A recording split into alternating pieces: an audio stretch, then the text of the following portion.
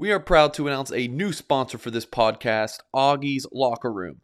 Augie's Locker Room, which is located less than a mile away from Notre Dame Stadium, was named the best Notre Dame's collectibles shop in the country. This shop is amazing. If you are a passionate Notre Dame fan and are looking for that special Notre Dame piece to complete your rec room, Augie's is the place to go. They have a wide selection of Notre Dame stadium pieces, jerseys, helmets, autographs, and one-of-a-kind Rockne items. They have an exclusive Joe Montana signed items. If Augie's doesn't have it in store, he will find it for you. Visit augieslockerroom.com or stop in at 1811 South Bend Avenue and see the vintage helmet display dating back to 1890. augieslockerroom.com or call 574-277-NDND. What's going on, Notre Dame fans? Mike Singer from blueandgold.com with former Notre Dame Fighting Irish linebacker and captain Mike Goolsby. A little bit of late start for us, but Mike Goolsby is a very busy man, so we are here. Mike, why don't you tell them about your day today? Tell the people. I just went and I drove out of state to look at a vehicle, Mike. So, and I apologize for having to do this, 10 days after the fact, but yeah, that Sunday night we're supposed to do it after the game. I got sick, man. I haven't been sick like that since I was a little boy. Just violently ill, and I'm blaming some of it on the Irish's performance. So, but good to see your bearded face again, as always, my friend. Yeah, dude. It's been on my to-do list to shave this thing for quite a while, but here we are. So, Pork Chop Express says the man, the myth, the legend in our YouTube chat. So yes, we have. I'm guessing he's talking about you. So we definitely. I thought that was you. No. Co-legend status, Mike. We made it, dude. The people don't tweet and say, "Where's Mike Singer?" They're asking for Mike Goolsby. All right, we really have a shit ton to talk about, and we're a minute and a half in, and already got to drop a curse word in there because that's just how serious today's show is. Quick shout out, Bolt Landing Brewing Company. I'm rocking their glass. I know they got you some glasses, Mike. Yeah, because you made fun of me. So look, we're both rocking it. Class it up, dude. Brendan runs the place in Bolt Landing, New York, and he sent us some more beers and stuff. This Festive Slacks beer is freaking amazing for us watching on YouTube. Like, such a cool looking can and good dark beer. Great pour by me, and got myself a fancy beer glass. So thank you for making fun of me for not having one, Mike. So now that I have one, listen, folks, whether you're watching on YouTube or a podcast, like, subscribe, rate, whatever you do. And go to blueandgold.com. $1 for 1 year premium access. Mike Goolsby's on the board. He started posting, so that's fun. And if you sign up before February 3rd, you get a free Founders Club hat, blue and gold. I mean, it's really the deal of a year. I mean, that value right there is probably like $130, $140, and you're getting it for a $1. It's just for the first year. Obviously, your second year would go back to normal pricing as all subscriptions entry deals go. But yeah, heck of a deal. Okay, so there we go, Mike. Let's talk about the Fiesta Bowl, shall we? Let's do it. Better late than never. How are you feeling about this game? I know you were heated. Are you still pretty upset, Mike? Heated is a word. Angry is a word. Mike, when you were a little kid and you'd get in trouble and you do something you knew better than to do, and your parents would be like, "I'm not angry with you. I'm just disappointed because you know better." Does that make sense? Sure. And I look at the Fiesta Bowl that same way. I wasn't so much angry. I was angry. Who am I kidding? I was angry, and I was so disappointed. The build up to the game with the Freeman hire, all that positive momentum, the first half versus the second half. I was just like, gosh, dang it, dude. I was bummed, just bummed because I'd just been genuinely looking forward to seeing how they played for their new coach. And I think the coaches, and we'll get into some of this, I think I think the coaches let the kids down in terms of prep and that word that people love to throw around, making adjustments. And I think that in a lot of ways, on the other side of the coin, Mike, that I think the players let the coaches down, let Coach Freeman down. So we can kind of get into it. I mean, I don't know how you want to tee it off, but you can I might just run on for 5 minutes if you're good with that, dude. Yeah, let's start with, you want to go offense, defense. Sure. In the thumbnail of this this YouTube video, I got a picture of a dejected Jack Cohn with an angry looking Mike Goolsby. I know the last time I used that little screen grab of you kind of were like, man, why are you using that picture of me? It wasn't your favorite. Whatever. It was just too good not to use. So sure. I feel like so let's talk about the offense. Is that fair? Jack Cohn's 68 pass attempts, 509 yards, 5 touchdowns, and a pick. Kid played his heart out, that's for sure. But running game obviously couldn't get going. 42 rushing yards, some good things from the receivers. We'll talk about the offense, Mike. What do you think?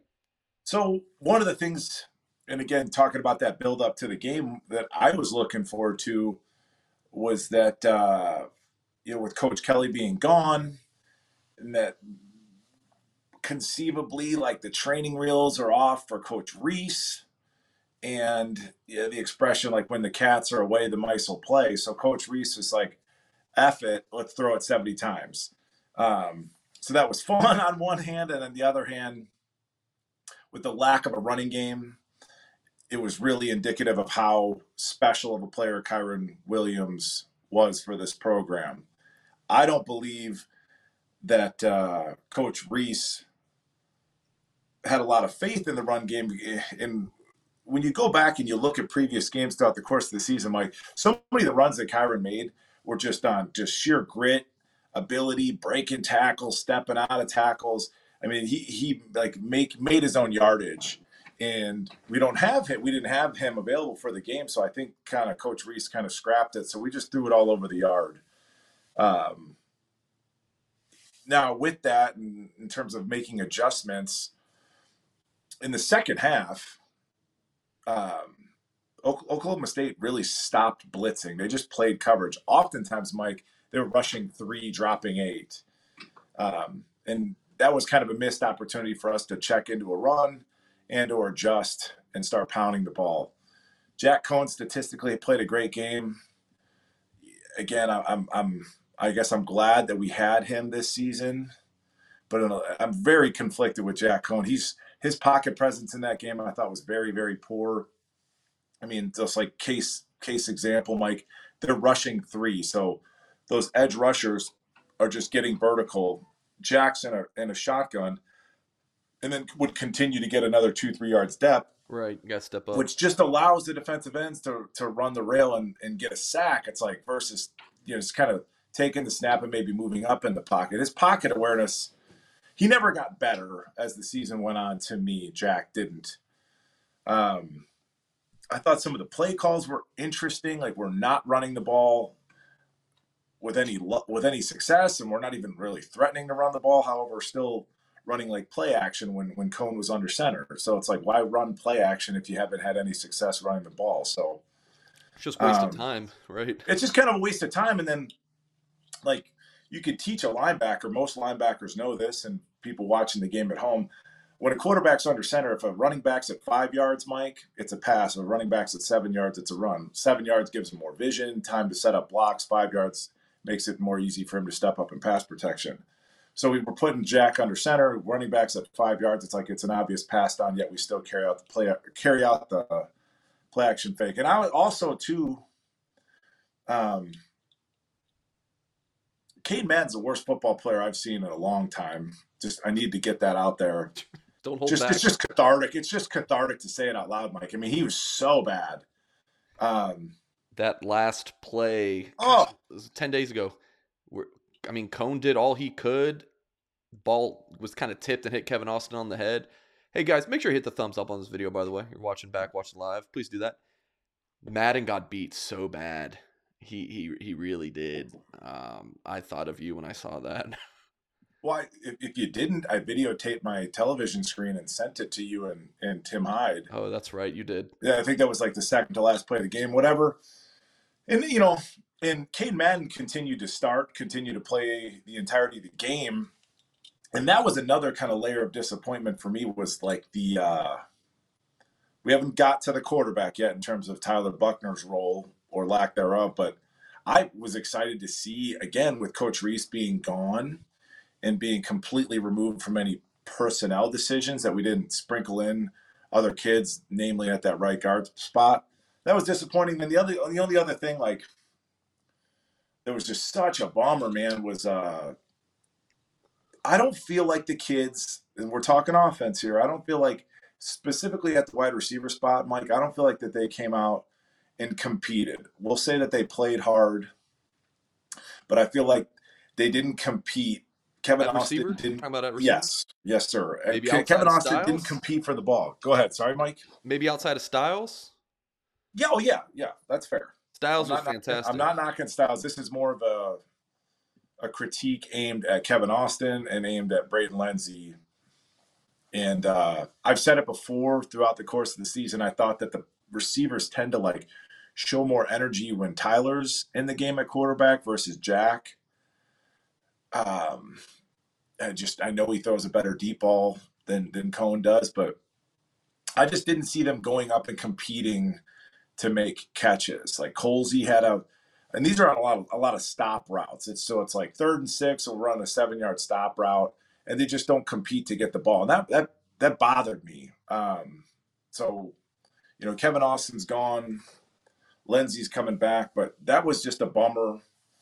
And then again, everybody talks about coaches don't make adjustments. They didn't make adjustments, but then nobody ever talks about, well, what adjustments could be made or should be made, and specifically to this game on the offensive side of the ball in the second half. They stopped utilizing a 4-man front the majority of the time, and they stopped bringing pressure, so we're in a 3-man front. It's like, let's just run a draw. Let's check to an inside run. And we didn't do that. We just kept chucking it around the yard. Mike, so yes. Let me interrupt you. What did you make of Tyler Buckner's 0 snaps? So, again, disappointing, and I'm glad you brought that up. If we're doing this, people call it an RPO, people call it a quarterback read, quarterback decide. It's a run-pass option for the quarterback. That shit does not work with Jack Cohen, a quarterback. It doesn't work. Like, throw it out. So just get rid of that little play fake because nobody's honoring it. The edge guys aren't honoring Jack Cohen. And again, great kid, he's so unathletic, Mike. He can't carry out a lot of play fakes. Like, if you asked him to take a snap from under center and sprint to the edge for a boot action, he can't get there. He physically doesn't have in his DNA to do it. So that's another potential adjustment. Mike, had you sprinkled Tyler in the second half, that might have opened up the run game as we've seen it kind of play out throughout the entirety of the season. So if I'm Tyler Buckner, I'm a little bit, don't you have to be a little miffed? I burned a year of eligibility. Not that he intends on staying for 5 years or anything, but I burned a year of eligibility to do what? I don't know, Mike. He got a lot of good playing time this season, right? For a true freshman? A lot's a relative term. Well, he got good experience, at the quarterback position. I mean, you're, like I said, we've talked about your level of kindness. You're just a very kind person. But if I'm going to burn a year and you're going to develop me, there has to be some measure of consistency in terms of how often we're going to plug him in. That's a different discussion. Yeah, I think overall he got good experience this season, but if you look at it from a micro standpoint of his usage, it was weird all season. There never was a rhythm. Super weird. Yeah. Super weird. It felt like they were forcing him to get reps because they want him to be the guy next year. That's what it felt like all season. Well, I mean, forcing is probably a strong word, but yeah, there didn't seem to be any rhyme or reason to the usage. And I think this is a prime example. It's well, shoot, we can't run the ball. Let's throw Tyler in there at the very least to run that RPO game. and he could pull it, and then boom, there's a 20-yard pop. Now we've got a little bit more momentum. And the offense was just it was stale throughout the majority of the second half. And again, throughout the course of the season, Mike, we plugged Tyler in for a jolt of energy, and it's just, we didn't do it this week. Yeah. Or that game. All right, Notre Dame fans, if you're just joining us live here, Mike Goolsby, Mike Singer here for the Mike Goolsby Show. We did not have a post-Fiesta Bowl show, and we're doing that now. But we are also going to talk about a lot of the roster decisions. Harry Heastan, Mike wants to talk about him, so it'll probably be a little bit of a longer show. So appreciate you guys watching live with us, watching back, or listen via podcast. Make sure you hit the thumbs up on YouTube.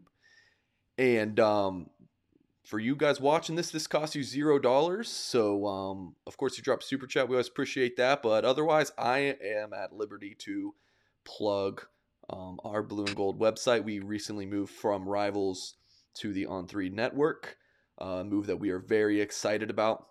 If you sign up today, go to blueandgold.com, $1 for your first year of premium access, and you'll also get a free Founders Club hat. You can see the image on there for YouTube audience if you sign up before February 3rd. Now, these hats won't ship out until the summer. We don't have inventory for them yet. So, I mean, keep in mind, it's a $1 subscription. You're still getting a free hat. It might take a little bit of time, but yeah, really, really exciting stuff. Again, guys, $1 for the first year. You also get a Founders Club hat. Always shoot me an email, msinger@blueandgold.com. Shoot me a tweet at mtsinger.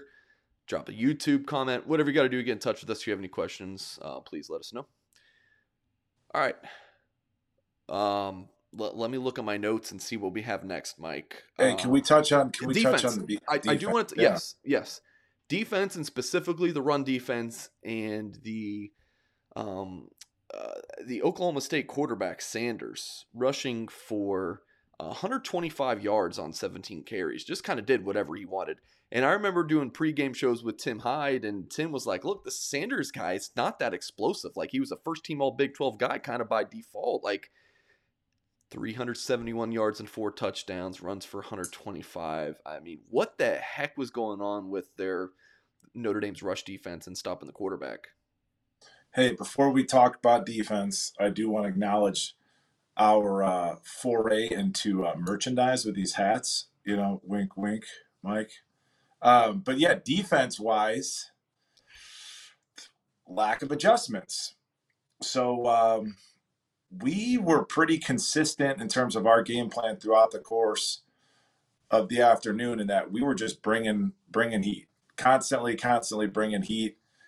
And everybody needs a scapegoat. Clarence Lewis seemed to be the scapegoat coming out of this game. He did look a little bit lost at times, and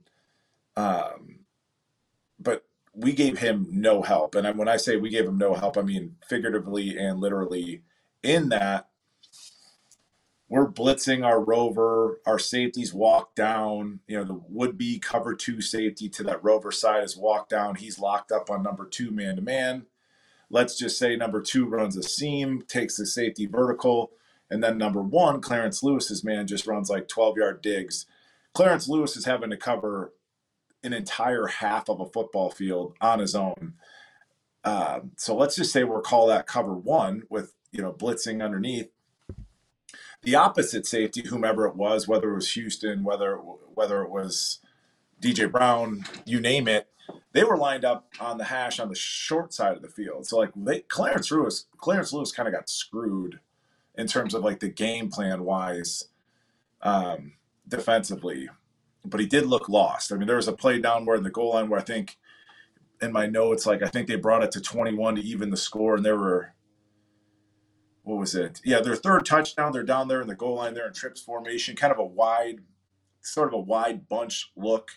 He and Tariq Bracy are supposed to be pattern reading. Like, if your guy goes out, if my guy goes in, like, we switch off. And then Clarence dropped off like he was in zone coverage, and his receiver ran a little bubble. His man ran a little bubble screen. So it was tough to watch. I don't think, I think another storyline coming out of the game was like the collapse of the defense. We were up, whatever it was, 28-3. insert your Atlanta Falcon Tom Brady memes there. I saw a few online. It was 28-7, but close. Yeah, or 28-7. Sorry. Yeah, it's close.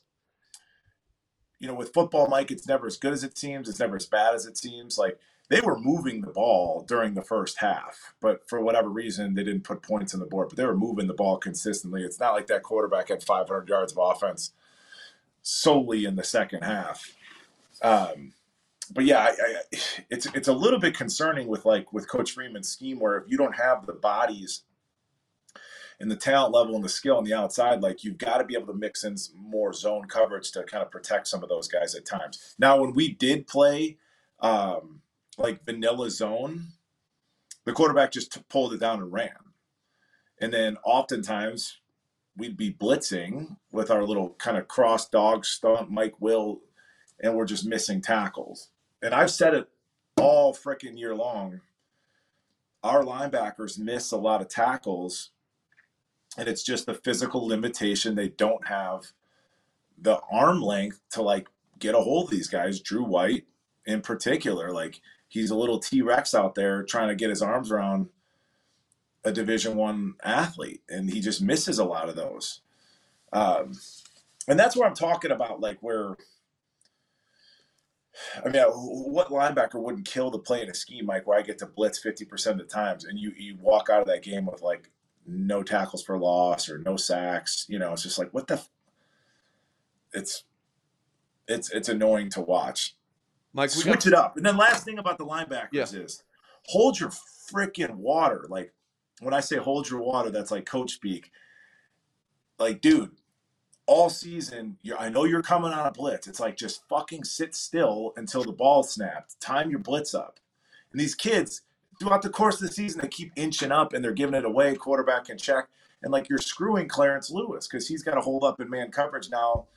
And now the quarterback knows that we're blitzing. And it's just like, what does it take for these guys to just be a little bit more sophisticated in terms of their approach, like with the blitzing, Going back to Clarence Lewis, Aaron just said on YouTube, here's an adjustment, take Lewis out. And I kept seeing this, people dogging on Clarence Lewis, and I kind of had the same thought as you, like, he's just getting left on an island. They're just picking on him. There's no help. If he's Notre Dame's best cornerback in that scenario, so you take him out, like, if Clarence Lewis is not a great cornerback, that doesn't matter. If he's your best guy, that's who you'll have to play there, right? So you have to help him. And he was just on an island the entire game because they're blitzing so many guys. Freeman runs a very aggressive defense, and it was not to the benefit of Clarence Lewis. Yeah, like, typically speaking, I have a corner that I trained who's probably going to start next year for Oregon. Like, we talk all the time about down and distance and just knowing where your help is. So, like, you can make more plays. If I know I've got help over the top here from a deep safety, whether it be in whatever, because you could play cover 2 man. And then this is the other thing, and I hate to be like that guy, but again, if 2 goes vertical and carries a safety, and then Clarence's guy runs a square in, and our linebackers blitzing, there's no help on the inside. There's no help over the top. There's no help outside. There's no help underneath. So it's like, why don't you just leave the safety, play deep? Clarence can sit on some of those, like, 3rd and 7 type routes, and then if the guy runs an in-breaking route, your rover's there to pick a pass out. But no, we keep vacating that zone because he's blitzing. So that was hard to watch. Now, we'll move on past this game here in a second, but, like, when I talk about, I was a little disappointed in terms of the coaches and their game plan / lack of adjustments. We touched on that, but then I'm also disappointed in the players because as poorly as they played, like, in the second half, we still almost won the game. Like, if one kid, and we've been talking about this, Mike, just getting kids that want to compete a little bit harder. Like, you watched that Georgia game last night.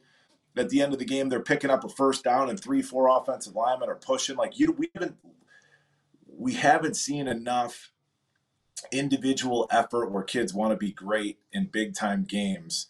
And I don't know if, like, the serendipity of Coach Freeman getting hired and just, like, that kind of fairy tale ending to the season. I don't know if we thought we were going to walk in there and just win because that's the way Hollywood would have scripted it. But this is big time football. And I just thought there was opportunities for us to make plays, specifically bringing down the quarterback, whatever, and we kind of let the coaches down. And I thought that Coach Freeman, I thought that Coach Freeman, watching him on the sidelines, I thought he could have used some timeouts in the second half when the defense is kind of sucking for air. They were tired. Speaking of tired, I thought Coach Freeman looked tired. And that guy's had a whirlwind of a month, and I thought the players should have played harder for him in his first game. I just thought that inevitably he had so many responsibilities, so many media things that it had to detract from his game planning. And that being said, we still should have and could have won the game if players would have competed a little bit harder, kind of case-by-case basis. Yep, YouTube folks, hit that thumbs up if you're just joining us. Drop a super chat if you want your question answered right away. I saw one super chat coming. We'll get to that in a minute. $1 for a year premium access, blueandgold.com. Make sure you check us out. Mike, it's a two beer kind of night, buddy. Go ahead. Sorry, I cut you off. Shoot, I only got one here. So no, you're fine. Go ahead. I think my wife's in bed, so I'm kind of screwed there. All right, a little bit of a transition topic going from the game to the future is the major bowl win drought. Mike, I was 6 months old the last time Notre Dame won one of those big ones. As a Notre Dame alum, a former Notre Dame player, how frustrated are you that it's been so long since Notre Dame's won one of these big bowl games? Well, first of all, it sounds like you might be the problem. You're born and then we just start losing. So no, they won. I was born and then they won. Well, fair enough. 6 months one way or the other. So yeah, it's frustrating. And that's where there's so many things about Notre Dame, the institution, and there's in a lot of ways more things about Notre Dame football that they're so easy to root for, and more people should pay attention to Notre Dame because they do things the right way. In terms of like bettering kids and when kids to a man, when they come in the program and when they leave Notre Dame football program, they're so much more prepared for real life than your average top 10 college football program.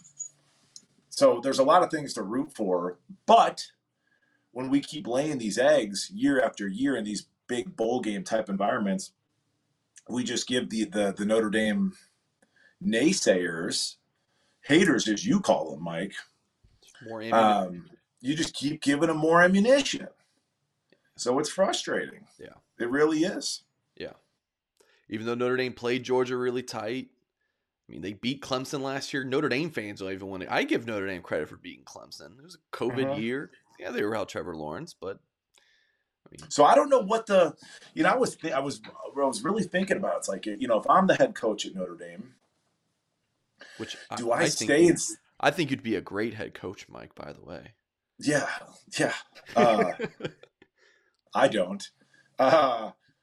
I think maybe would I stay in South Bend longer and show up 2 days before the game? Would I go to the bowl site 3-4 days earlier?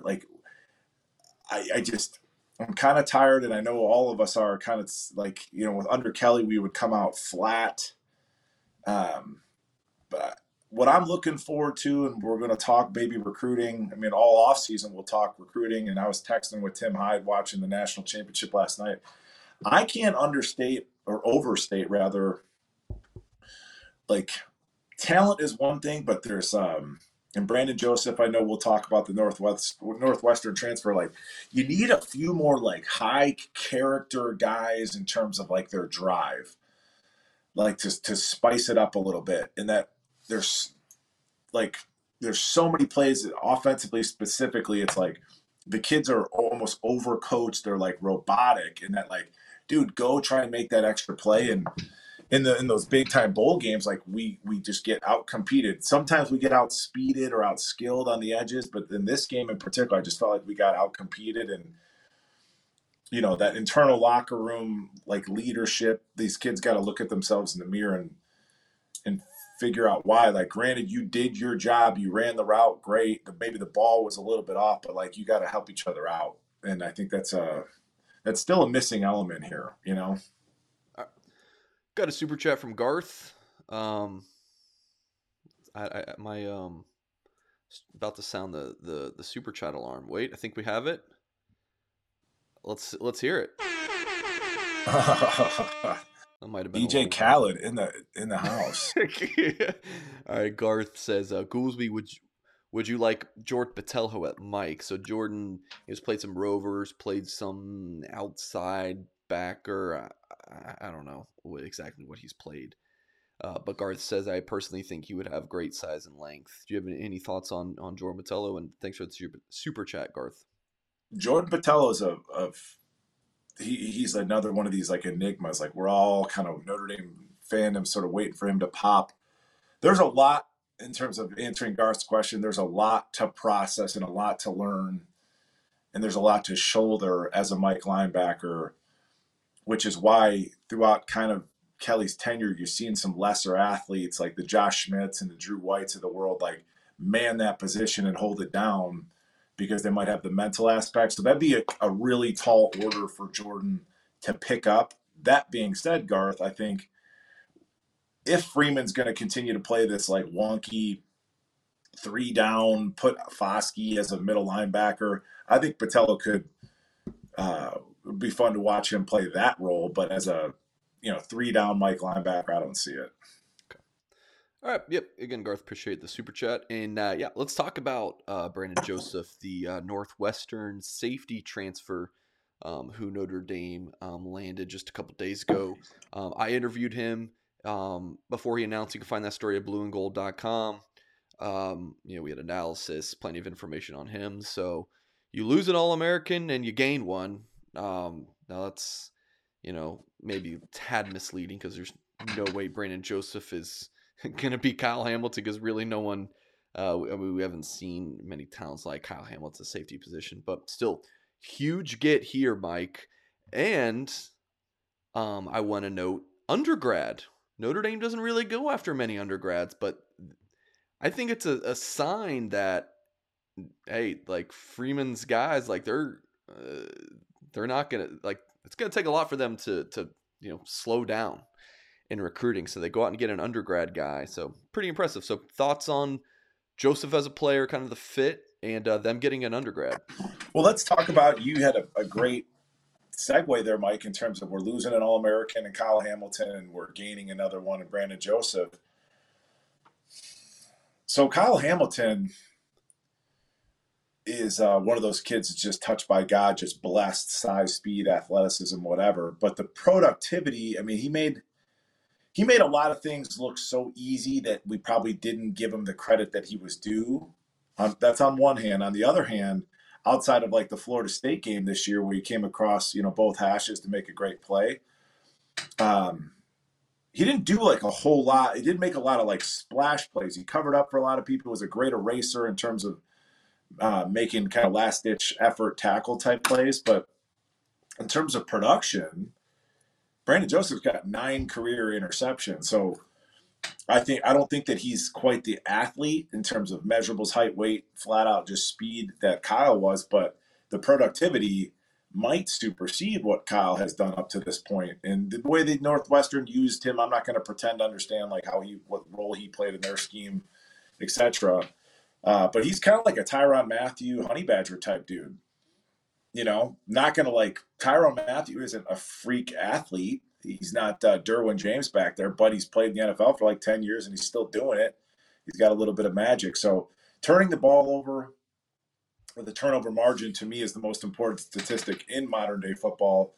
He fills a massive need for us. Kari Gee left. And that was I was looking forward to seeing what Kari could turn into, but that's the nature of big time college football. So sad to see him go, but it seems like we got a little bit of a pipeline into the Wildcat program there.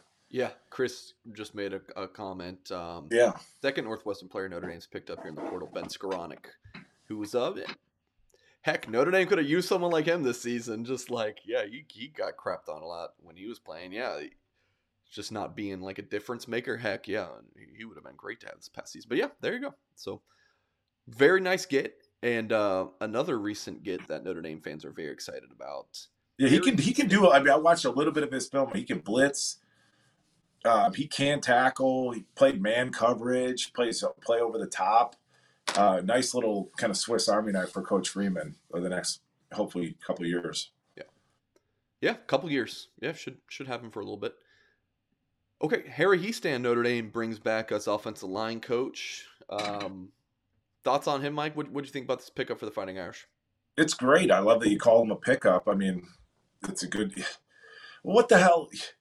What the hell else is he doing? He's retired in South Bend. Might as well go coach some ball. But yeah, it's great. When we hired Coach Freeman, I think I was on a different pod. I think it was me and Tim were on a pod, and we were talking about my big concern with Coach Freeman was just his youth, his age, 35 years old, and you're going to have a couple guys on staff that have a little bit of that gray hair factor. Greg Lackey, I think, used that term, that gray hair factor. Reese is my age, young. So I think Hiestand comes in with a lot of respect, carries a lot of respect with him. Knows Notre Dame. And I think it's going to be a nice balance, like with Coach Reese and with Coach Freeman. Wisdom is something that's probably not accounted for enough nowadays, but like the guy's got a lot of wisdom. Our O-line, somehow we made it through this season with that kind of patchwork, playing a 4-string left tackle who turns into a freshman All-American, and going into next year, just position-wise with Alt at left tackle, Blake at right tackle, and Patterson coming back, it's a strength now. And now you throw Hiestand on top of it. It looks good. It looks good because there's a lot of, we touched on a little bit in terms of like technique, and I don't think Cade Madden was like talented enough to execute much of anything, but Hiestand's got a great track record. Hopefully it should work with recruiting as well. It should factor into that as well. And it's a good hire. It's always nice to have like a Notre Dame guy, and he seems like a Notre Dame guy. You mentioned Greg Ladke. Greg, I hope you're watching this. Greg mailed me a playing card of John Alt when he was with the Kansas City Chiefs, Joe's dad. Now it's my prized possession. And John Alt, I think the card is maybe 3 or 4 years in with the Chiefs, 6'8", 296. And Joe is like 3'10" now, and he's a freshman in college. So Alt's gonna be like 320 as a sophomore. Like that kid is just gonna keep. He is such a freak because he keeps getting bigger, and I keep hearing like, well, he's gonna gain another 10 pounds if he can keep this athleticism, and he just keeps putting on more weight, and he still moves really well. He is a special football player. So yeah, are you a sports card guy, Mike? I thought you'd be more like Pokemon or something. Well, damn, Goolsby. I did do Pokemon as a kid. Of course you did. See, I was right. Sports cards, so yes. Don't take it as an insult, you jerk. But it's funny, like when fans get into these 5-star ratings and stuff, like it's a guy like Alt wasn't better than me. Was he a 3-star, 4-star? Low 3-star. So low 3-star because he wasn't 300 pounds, and it's sort of not to like knock recruiting evaluators or whatever, but are we not taking into account that his dad played in the NFL for a decade? Like, he just might have been a little bit of a late bloomer. So it's just always, it's a cautionary tale to not pay. The star rating isn't an end all be all because some of that is based off of, measurables, and none of these kids are finished products. So yeah, it's exciting. Yeah. Very excited about Joel. Okay. So Harry Hiestand. Okay. So we have a ton to talk about with the Notre Dame roster update. Portal, players in, players out, draft, tons of crap. So before we go, because I'm sure we picked up some new folks in our YouTube audience, again, sign up for $1 premium access, blueandgold.com.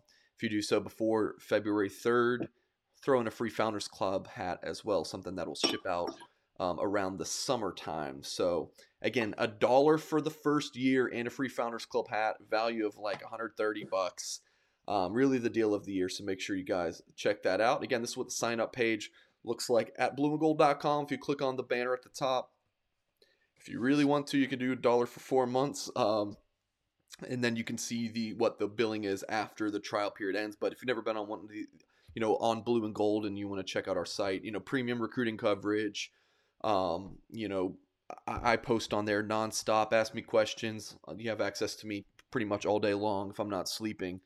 And great time talking with other Notre Dame fans. So always good stuff there. If you sign up, drop a comment on YouTube and let me know. Cool. All right, Mike. You smiling? Yeah, I'm with you, buddy. You excited for our new site, or That's $1. Right. That's a dime a month. Yeah. 8 cents a month or whatever it is. Basically, our maybe I shouldn't say our thought because that wasn't my decision, but I think the thought is kind of like for our folks who are with us at Rivals, they're paying $100 a year and just renewed. Hey, here's your chance. We're kind of making up for that. It's $1, and for new folks out there, try it out. Mike, I know how hard you work, dude. And yeah, I think you're worth $1 a month. Thanks, buddy. Well, this is $1 for a year. It's not even $1 for a month. So. Yeah. All right. Even more so. All right. So roster updates. Here we go. So notable players entering the draft, and I'm even going to leave a few names out, like Drew White. Like he's entering the draft, but not even notable. I was going to say notable players. Yeah. Isaiah Pryor. He could have come back for another year. Not even a starter for Notre Dame. He entered the NFL draft. Interesting to see if he gets picked up. Obviously, guys like Kyron Williams and Kyle Hamilton. A lot of Notre Dame fans in the YouTube comments here not happy about those two guys for not playing in the bowl game after a loss. Myron Tongavloa Amosa, not a surprise, but really good football player. I think he's going to have a fine NFL career. Kevin Austin entering the NFL draft. So I'm just going to go through all these guys, and then there's some specific players I'm sure you want to talk about, Mike. Yeah, I'm taking notes here. And then I want to get your thoughts on. Definitely jot down Pryor and Kevin Austin. I really want to get your thoughts on those two guys. Notable names returning. Braden Lenzy is one I want to talk to you about. All of the receivers. Braden Lenzy, Avery Davis, Joe Wilkins. I'm pointing with scissors, Mike. I'm like kind of usually have a pen, and my hand to look smart. I don't have a pen, so I have scissors. Those are safety scissors, I assume. I don't know, but they're pink. Those were my Christmas wrapping shears. So now I'll have a purple safety Sharpie scissors that I also wrote, to wife from hubby. This is my Sharpie. I wrote the. Okay. This is very riveting stuff here. People really care about this. All right, more notable names returning on the offensive line. Josh Lugg and Jarrett Patterson. Certainly want to discuss the offensive line. We've touched on a little bit. Houston Griffith and DJ Brown back at safety. That's fascinating given Brandon Joseph's entering the team. So we'll talk about that. Defensive line, Justin Adamalola, Jason Adamalola coming back, and Isaiah Foskey. So again, some really interesting stuff. And Artie just drops us a really nice super chat. So really appreciate that. Says congratulations on the move. Looking forward to a great 2022. So that super chat of $20 Artie could get you 20 subscriptions for a year for our for the first year at least. So Artie, really do appreciate the super chat, my man. Okay. Thanks, Artie. All right, let's start with Isaiah Pryor, and we're gonna we are 42 minutes in, so unless we said it's a 2-beer kind of night. Yeah, so we'll kind of rapid fire through these. Isaiah Pryor. I think he'll have a nice little NFL career. The kid can do a lot of things. I think he'll be a very willing special teams player. I'm going to kind of tag him to Griffith and DJ Brown, but we'll come back to that. Okay. Kyron obviously gone. I'm so curious to see what Kyron's going to run in that 40. Because I think he's going to be I was thinking about that earlier today. I think he's going to be like a mid 4.5 guy. I don't think he's going to be a burner. I think he'll do everything else really well. Drew White is declaring for the NFL draft. Or he's going to try and go to the NFL. We'll see what happens there. I know he'll work out hard and do all those things, but just. And Mike, one other guy, Bo Bauer. Sure. Bo Bauer's coming back, well. Yeah. Okay, yeah. There's a lot of guys. It's interesting. Like when you look at these, like, well, like Myron's gone. A fine player, but like, yeah, I guess he's going to play in the NFL, right? I mean, he's going to be a 4th round pick, 5th round pick. Like he's going to play. So, yeah, I wish Kyle Hamilton would have been around longer. It felt like I'll say it, whatever. He's gone. I feel like I'm just saying. I feel like Kyle was just kind of like biding his time. I feel like he made a couple plays against Florida State. He was like, "I'm good." I mean, once he hurt his ankle or whatever it was, I mean, I knew he was never coming back. I mean, not to say that it's not even a selfish move. I'm just saying, matter of factly, he was out. Yeah. So, glad to have him for the 2 years and 4 games that we did. So, guys coming back, is that probably should be our focus. Kevin Austin, definitely. Kevin Austin, it doesn't make sense to me. But he's been here a long time, and he is probably, some of these kids, like I would wish I could get my hands on them and work with them and kind of train them or whatever. But you see the measurables, you see the length and the speed, but he's too rigid for me. And if he doesn't compete consistently, if at all, for balls, like once he gets to that next level, the level of competition, like it's people's livelihoods. He might be in for a rude awakening if he gets onto a team, just in terms of like the level of competition. I think some of these guys, like Kevin Austin's, like how much higher can his stock get? Like I don't know, like someone who's banged up with injuries during his career, like he would have been a number 1 or 2 or 3 threat. I don't know, for Notre Dame's offense, somewhere in there this next season. But I don't know if his stock goes up that much more than it is right now. I don't know. So I wish him well, but it's just like a guy that has so much genetically, he's gifted, but the motor I never saw. Rarely I saw the motor. I hate to say never. Rarely you saw the motor to just go get it. But we will see. So guys coming back, Lindsey really has to work on becoming a receiver. I think whoever is his next quarterback, hopefully it's Tyler. Tyler will have the ability to complete a deep ball, more so than Jack Cohn had the capacity to. So that bodes well for Lindsey.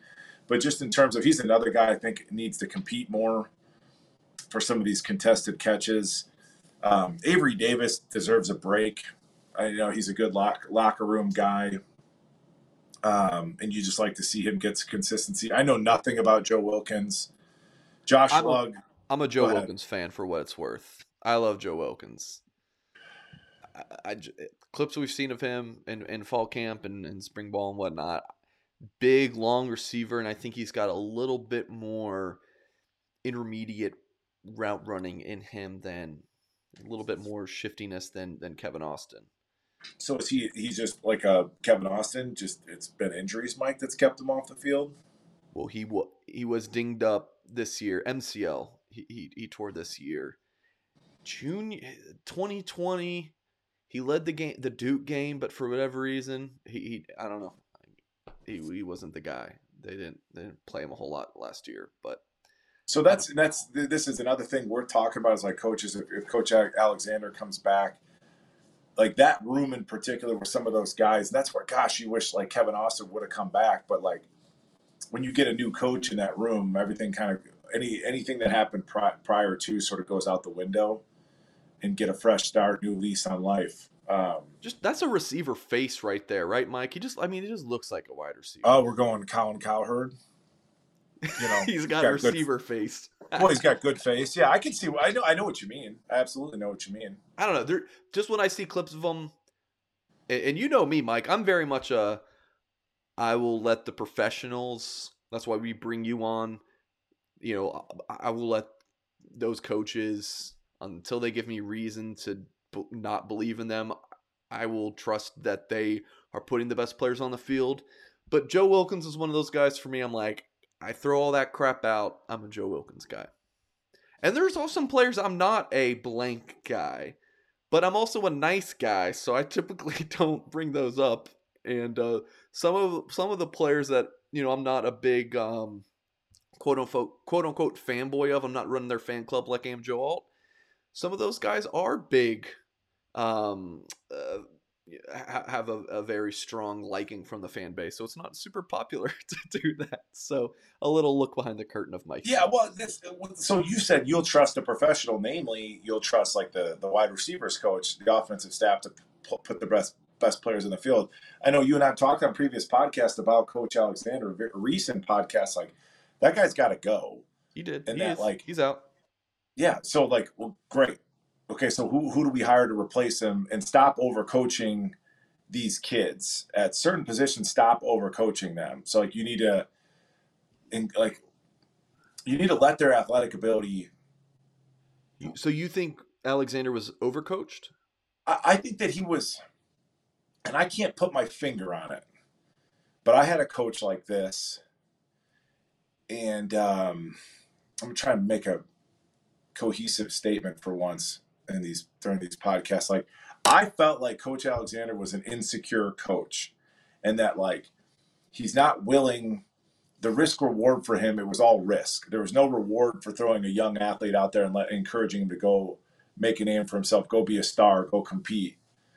I felt like he's sort of like, he's trying to not beat down his players, but you're trying to like rein them in and overcoach them to a point where they lose that innate ability to go make a play and go complete a catch. So there's just something to that where so many of his guys that ended up having 1 year and then end up being like Chase Claypool, or there's been 3 of them, like they play for 1 year and they end up being a second, third round pick. It's like, well, the ability's been there all along.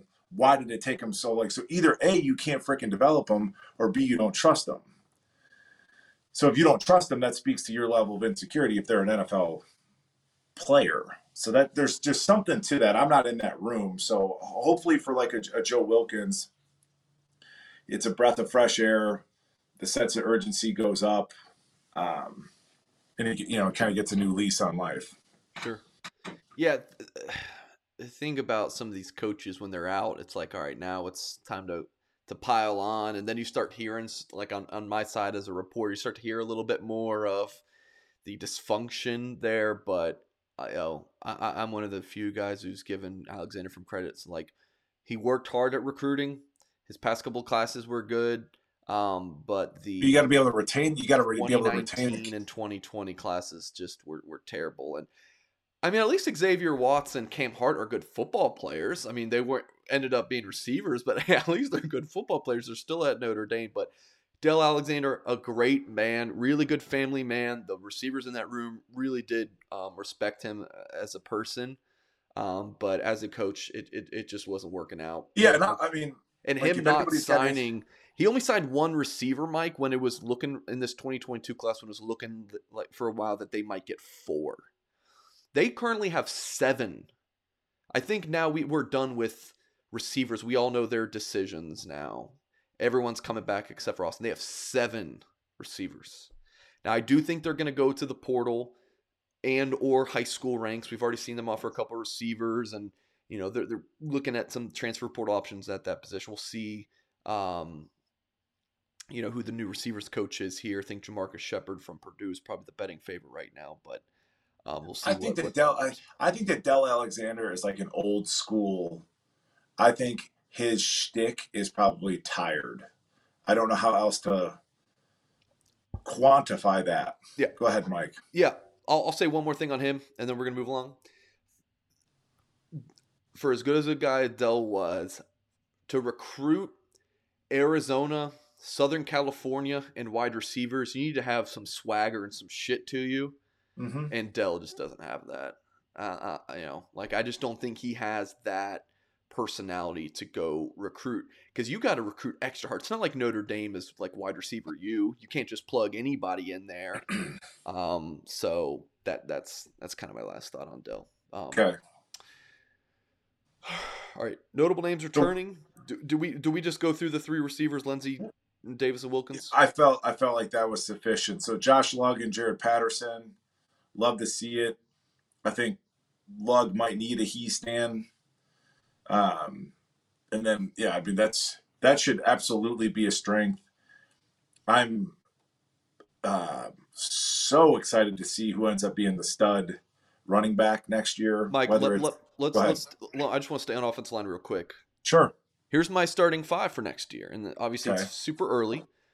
You got Joe Alt left tackle, Kristofik left guard, Jarrett Patterson center, right guard Josh Lugg, and right tackle Blake Fisher. Now, there's no Rocco Spindler in there, which people will want to talk about. So maybe it's a Rocco Lugg battle, but I think Kristofik had a really good season. You definitely have to start Patterson. You got your bookend tackle, so it's really just the two guard spots you're looking at. I'm not a fan of Kristofik. So, but yeah, if Lugg ends up being your right guard, great. But yeah, we'll see if one of these younger guys doesn't make their way in there, whether it's Rocco or we'll see. But I'm not a huge fan of Kristofik. So we'll see. That'll play itself out. Who wants to talk about O-line anyways? Well, Tom A says Mike Goolsby is a WWE Triple H lookalike. Have you ever gotten that before, Mike? I get it all the time. Really?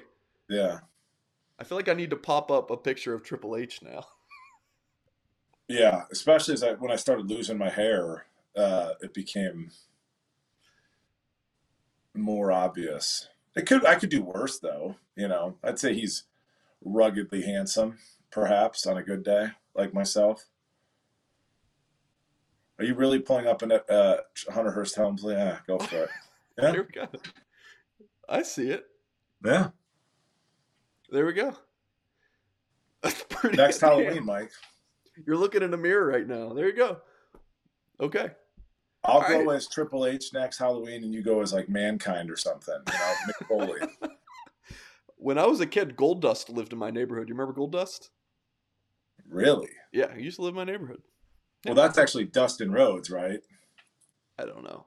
Yeah. I don't know. Goldust lived in your neighborhood, huh? That explains a lot, Mike. Now, come to think about it. Now I kind of want to research to make sure it was Gold. I was like 7, so I don't quite remember. All right, so cover the offensive line. Houston Griffith and DJ Brown back at safety is fascinating because you do bring in Brandon Joseph, and you have the emergence of Ramon Henderson and Xavier Watts. So it's like, man, you got 5 safeties there.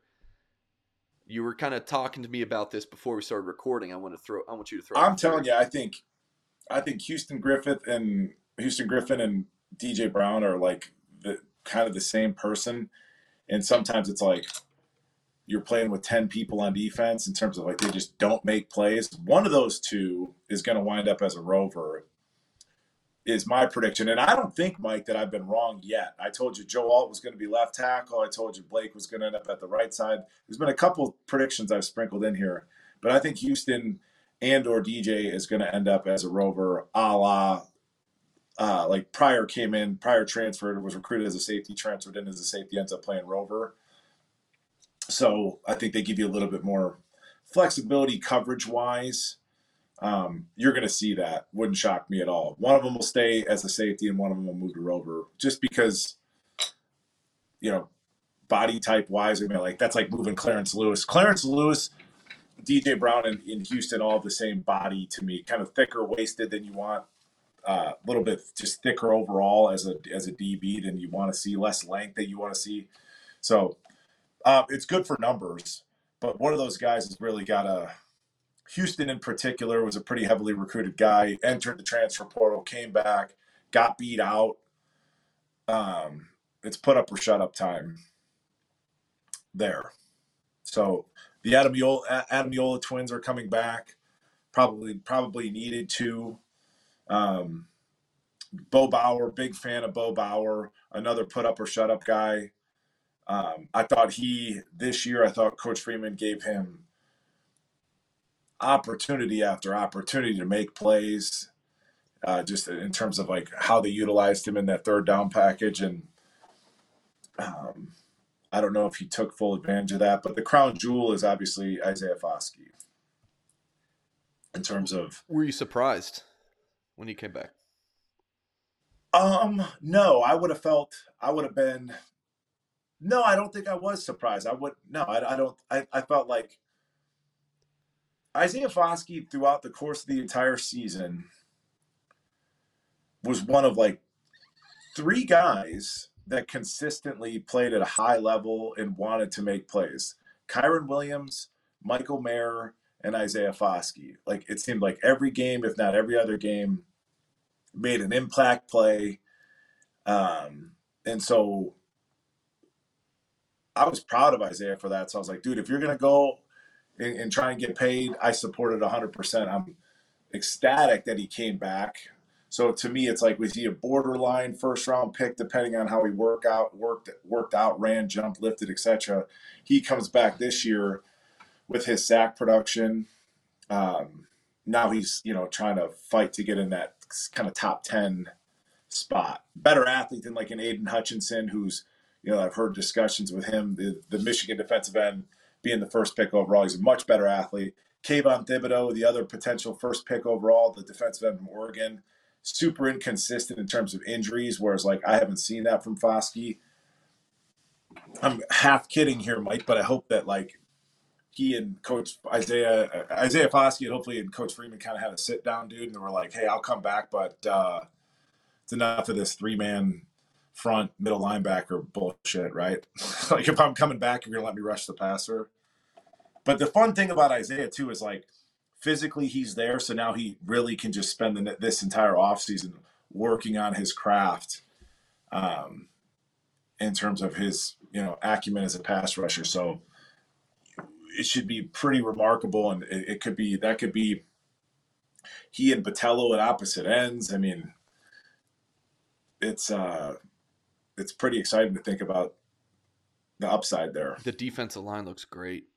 I mean, oh yeah, you got to replace Kurt Heinisch. On the inside, he's been playing at Notre Dame since Nam. But dude, I was going out. I was leaving Notre Dame, and I think Kurt was a true freshman. That's how I was back. Yeah, and Bo Bauer, I think, has the chance to break his record for most games played at Notre Dame, which is kind of just I don't know. There's a little bit of an asterisk there because they have an extra year. Of course, they're going to break the record when they can play 5 seasons and no one before them, and to be able to do that really. So, yeah, well, it's going to be because like Bo should play more of a full down, first, second, and third. And if they're going to swap him out on third down and put somebody else in there, JD Bertrand's probably going to move to the Mike position. So whoever's there at the Mike is going to be a little bit longer athlete, a little bit more explosive than Drew White, but almost more importantly, is going to bring a certain level of like physicality and energy and effort that hopefully kind of permeates throughout the defense. That level of competitiveness, right? Yeah. Okay.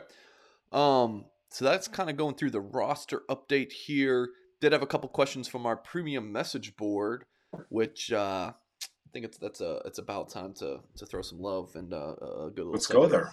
Yeah. Founders Club hat, guys. Sign up. Just $1 for the first year of your annual subscription.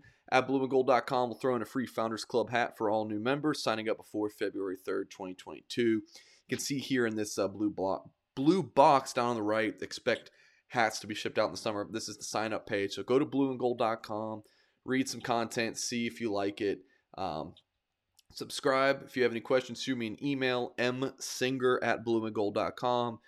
Tweet me, Facebook, YouTube, Instagram, Tumblr, Pinterest, whatever. Find me. And if you have any questions, let me know. Of course, just drop me a question on YouTube. What are you shaking your head about, Ghouls? Nothing. I just, due to the nature of this podcast, you give me some like layups for jokes sometimes, and I have to bite my tongue. That's why I was shaking my head. You said doo-doo earlier, and I held my tongue. The 13-year-old in me, you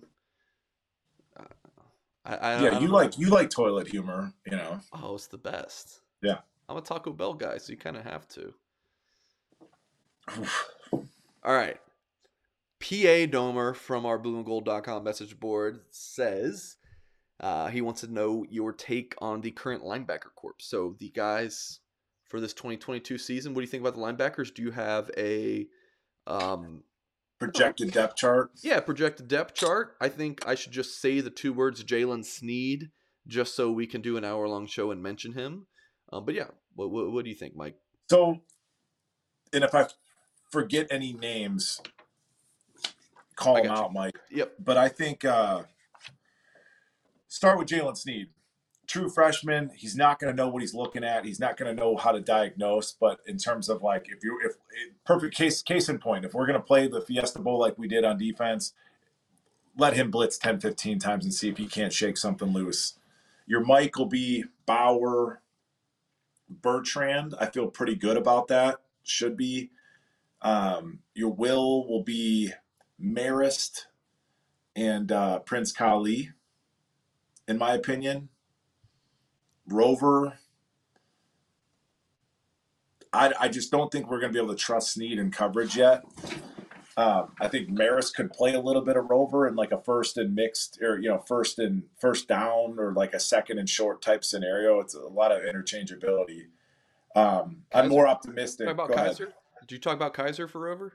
Thank you for mentioning Kaiser. Kaiser to me is like, I've definitely cooled on him. I think he could play well. I just don't like how many times I think we've seen Kaiser get beat twice now or if not 3 times on the back half of the season on like vertical seam routes where the tight end just kind of bends it, and he's able to run stride for stride with these people, but he doesn't have the length. So it's real easy for the quarterback to kind of place that ball in over the top of him. So he's more of it's just a bummer. Like, Bertrand and Kaiser are like the same exact body type. If you switch their jersey numbers, you wouldn't be able to tell them apart. I think JD needs to become, a little bit more sophisticated. I appreciate your effort. I appreciate you as he plays the game like a throwback meathead, which can't lie, I love. But at the same time, you got to be a little bit smarter, dude. Like, this is big time football. This isn't high school run through a brick wall. And so I'm more optimistic. I just length. We're starting to see it kind of be worked in. I'm super optimistic to see Prince Kali run and hit. Hopefully Bauer can kind of put it all together. Bertrand's going to be a hard guy to beat out just because I know the way he kind of prepares and attacks the game. And Rover will be interesting to see who ends up locking down that role. I just don't think Sneed's going to be ready mentally, but I do think you can use him situationally as a rush guy. Sure. Okay. All right.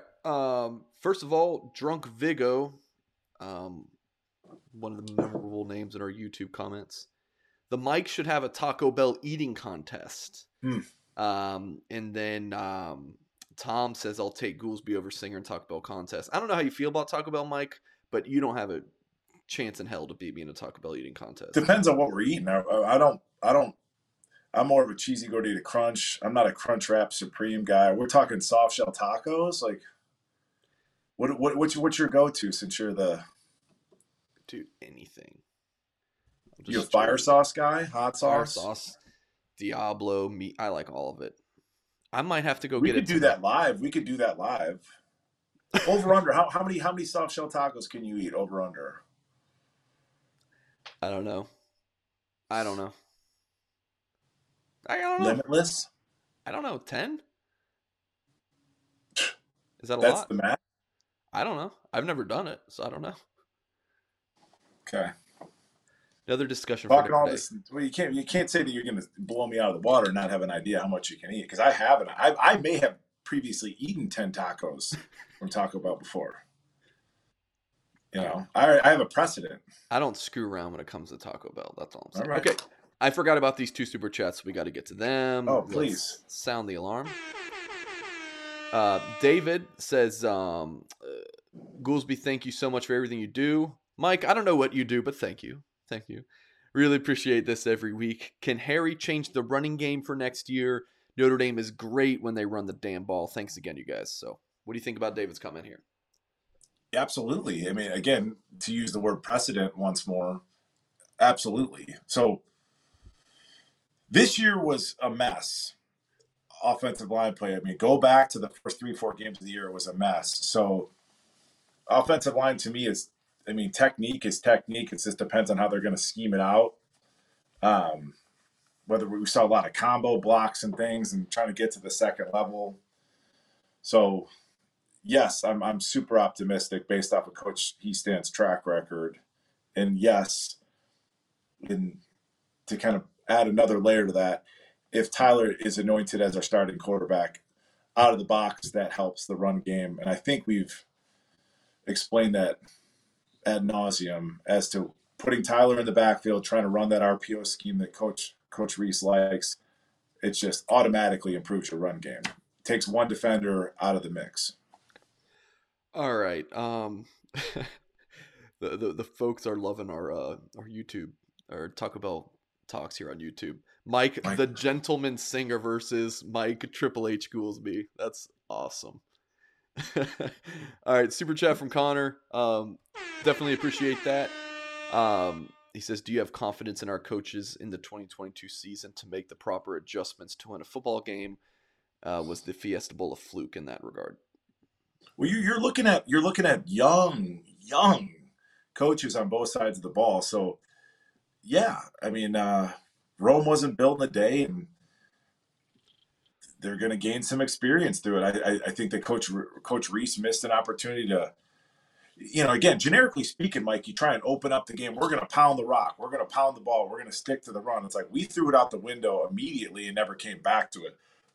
I think that it was a little bit of an outlier, the Fiesta Bowl performance, specifically on the defensive side of the ball, because, again, Coach Freeman he's a head coach at Notre Dame, like, overnight, and now he's got to deal with all of these things. He's got, like, 6 kids. It's just, like, there's a lot on his plate, and call me crazy, but, like, looking at him coaching during the game, he physically looked tired to me.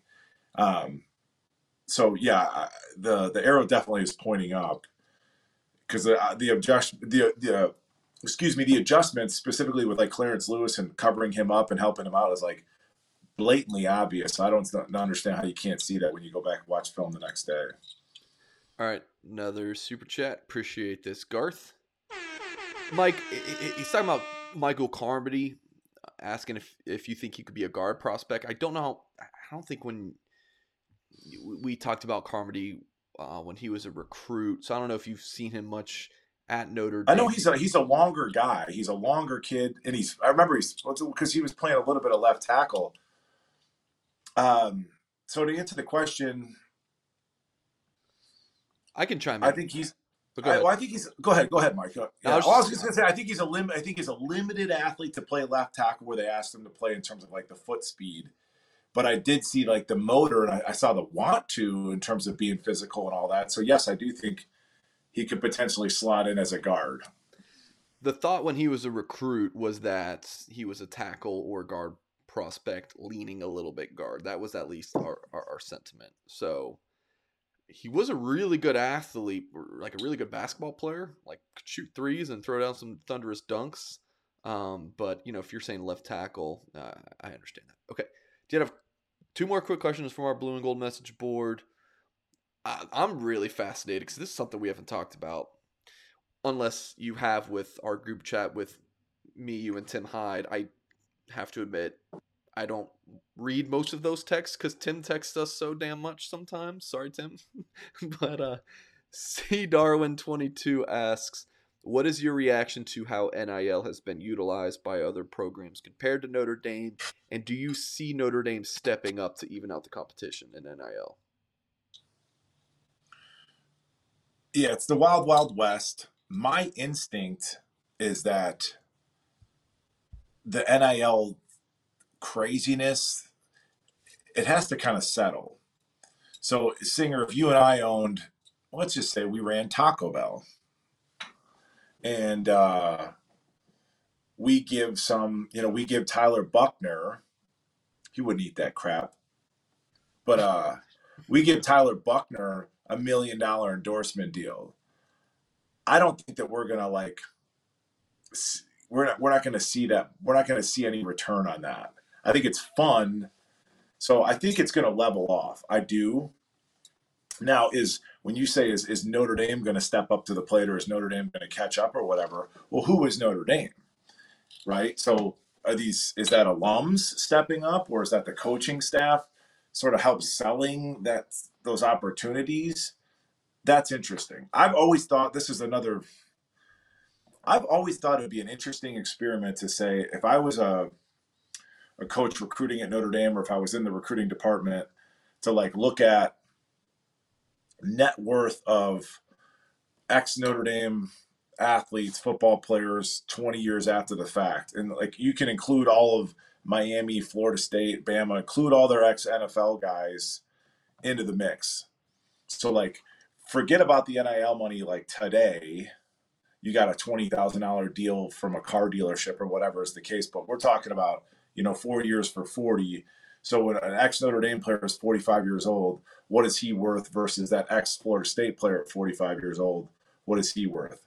I think that's more of like an angle or a shift that Notre Dame could take to kind of insulate them from some of this craziness that's going on now currently. In interviews with recruits, especially when NIL was, just kind of popping on the scene, I did hear things like that, like Notre Dame would do presentations with the recruits on that. But the rules are that schools can't facilitate deals, which there are no rules. Get real, dude. I mean, there are no rules. That's the rule. I'm not saying it's being followed or... Yeah, that's you being Mike the Gentleman Singer, dude. The rule says I can't do this. There are no rules at this point. Okay. There is a rule by the NCAA, but no one's following it, and the NCAA doesn't really give a crap right now to enforce it. So you're talking about our Taco Bell scenario, Tyler Buckner. That's really not the scenario that's happening. It's more like booster money, back channeling, laundering money. Basically, that's basically what it's turned into. Well, that's what I said. Who is Notre Dame? Is it the football program or is it the alums? So it's like the alums are going to have to step up. But it's also interesting too, because I get the sense that so many of these, whether you're a Tennessee Volunteer fan, or if you're a Florida Gator fan, or a Bama fan, Georgia fan, USC fan, a lot of that fandom is regionally based, whereas I would presume a lot of the would-be, money people, boosters, etc., they're all over the country at Notre Dame, so it's harder to kind of pull together that like nucleus to make an NIL push. I'm not a fan of it either. I'm not a fan of any of this stuff. I'm not a fan of college head coaches making $10 million a year. I don't know if they're going to do some sort of salary cap for coaching staffs, but Brian Kelly. I'm not a fan of. Yeah, go ahead. Brian Kelly's here with his family or family. Family. All right, last question, Mike. Then we got to get out of here. I've got crap to do. It's 10:17. So got some more work to do. You got to shave still, dude. Bobby You're that busy. You can't find time to shave. No, I can't. It's too lazy at that point. Bobby O says, "How is Kane Madden going to be replaced?" Gosh, Kane Madden's going to be replaced. Be nice. Yeah, I mean, let's go back to wrestling. Could you pull up, do me a favor, Mike, because this just came to my mind. All right. Could you pull up an image of Bam Bam Bigelow? Bigelo, Bam Bam Bigelow. All right. Going back to we've had a pro wrestling kind of theme here. Yeah, Kane Madden could be replaced by anybody. I mean, you could put a athletic trainer out there and to do a better job. All right. So you want Bam Bam Bigelow? Yeah, throw him up there. Here he is. Yeah. Oh, you know who I was thinking? Yeah, keep Bam Bam. That's a good one. That's a good one. Yeah, he kind of just. Is this who you're looking for? But yeah, that was it. But I'm thinking of another guy, but I can't remember his name off the top of my head.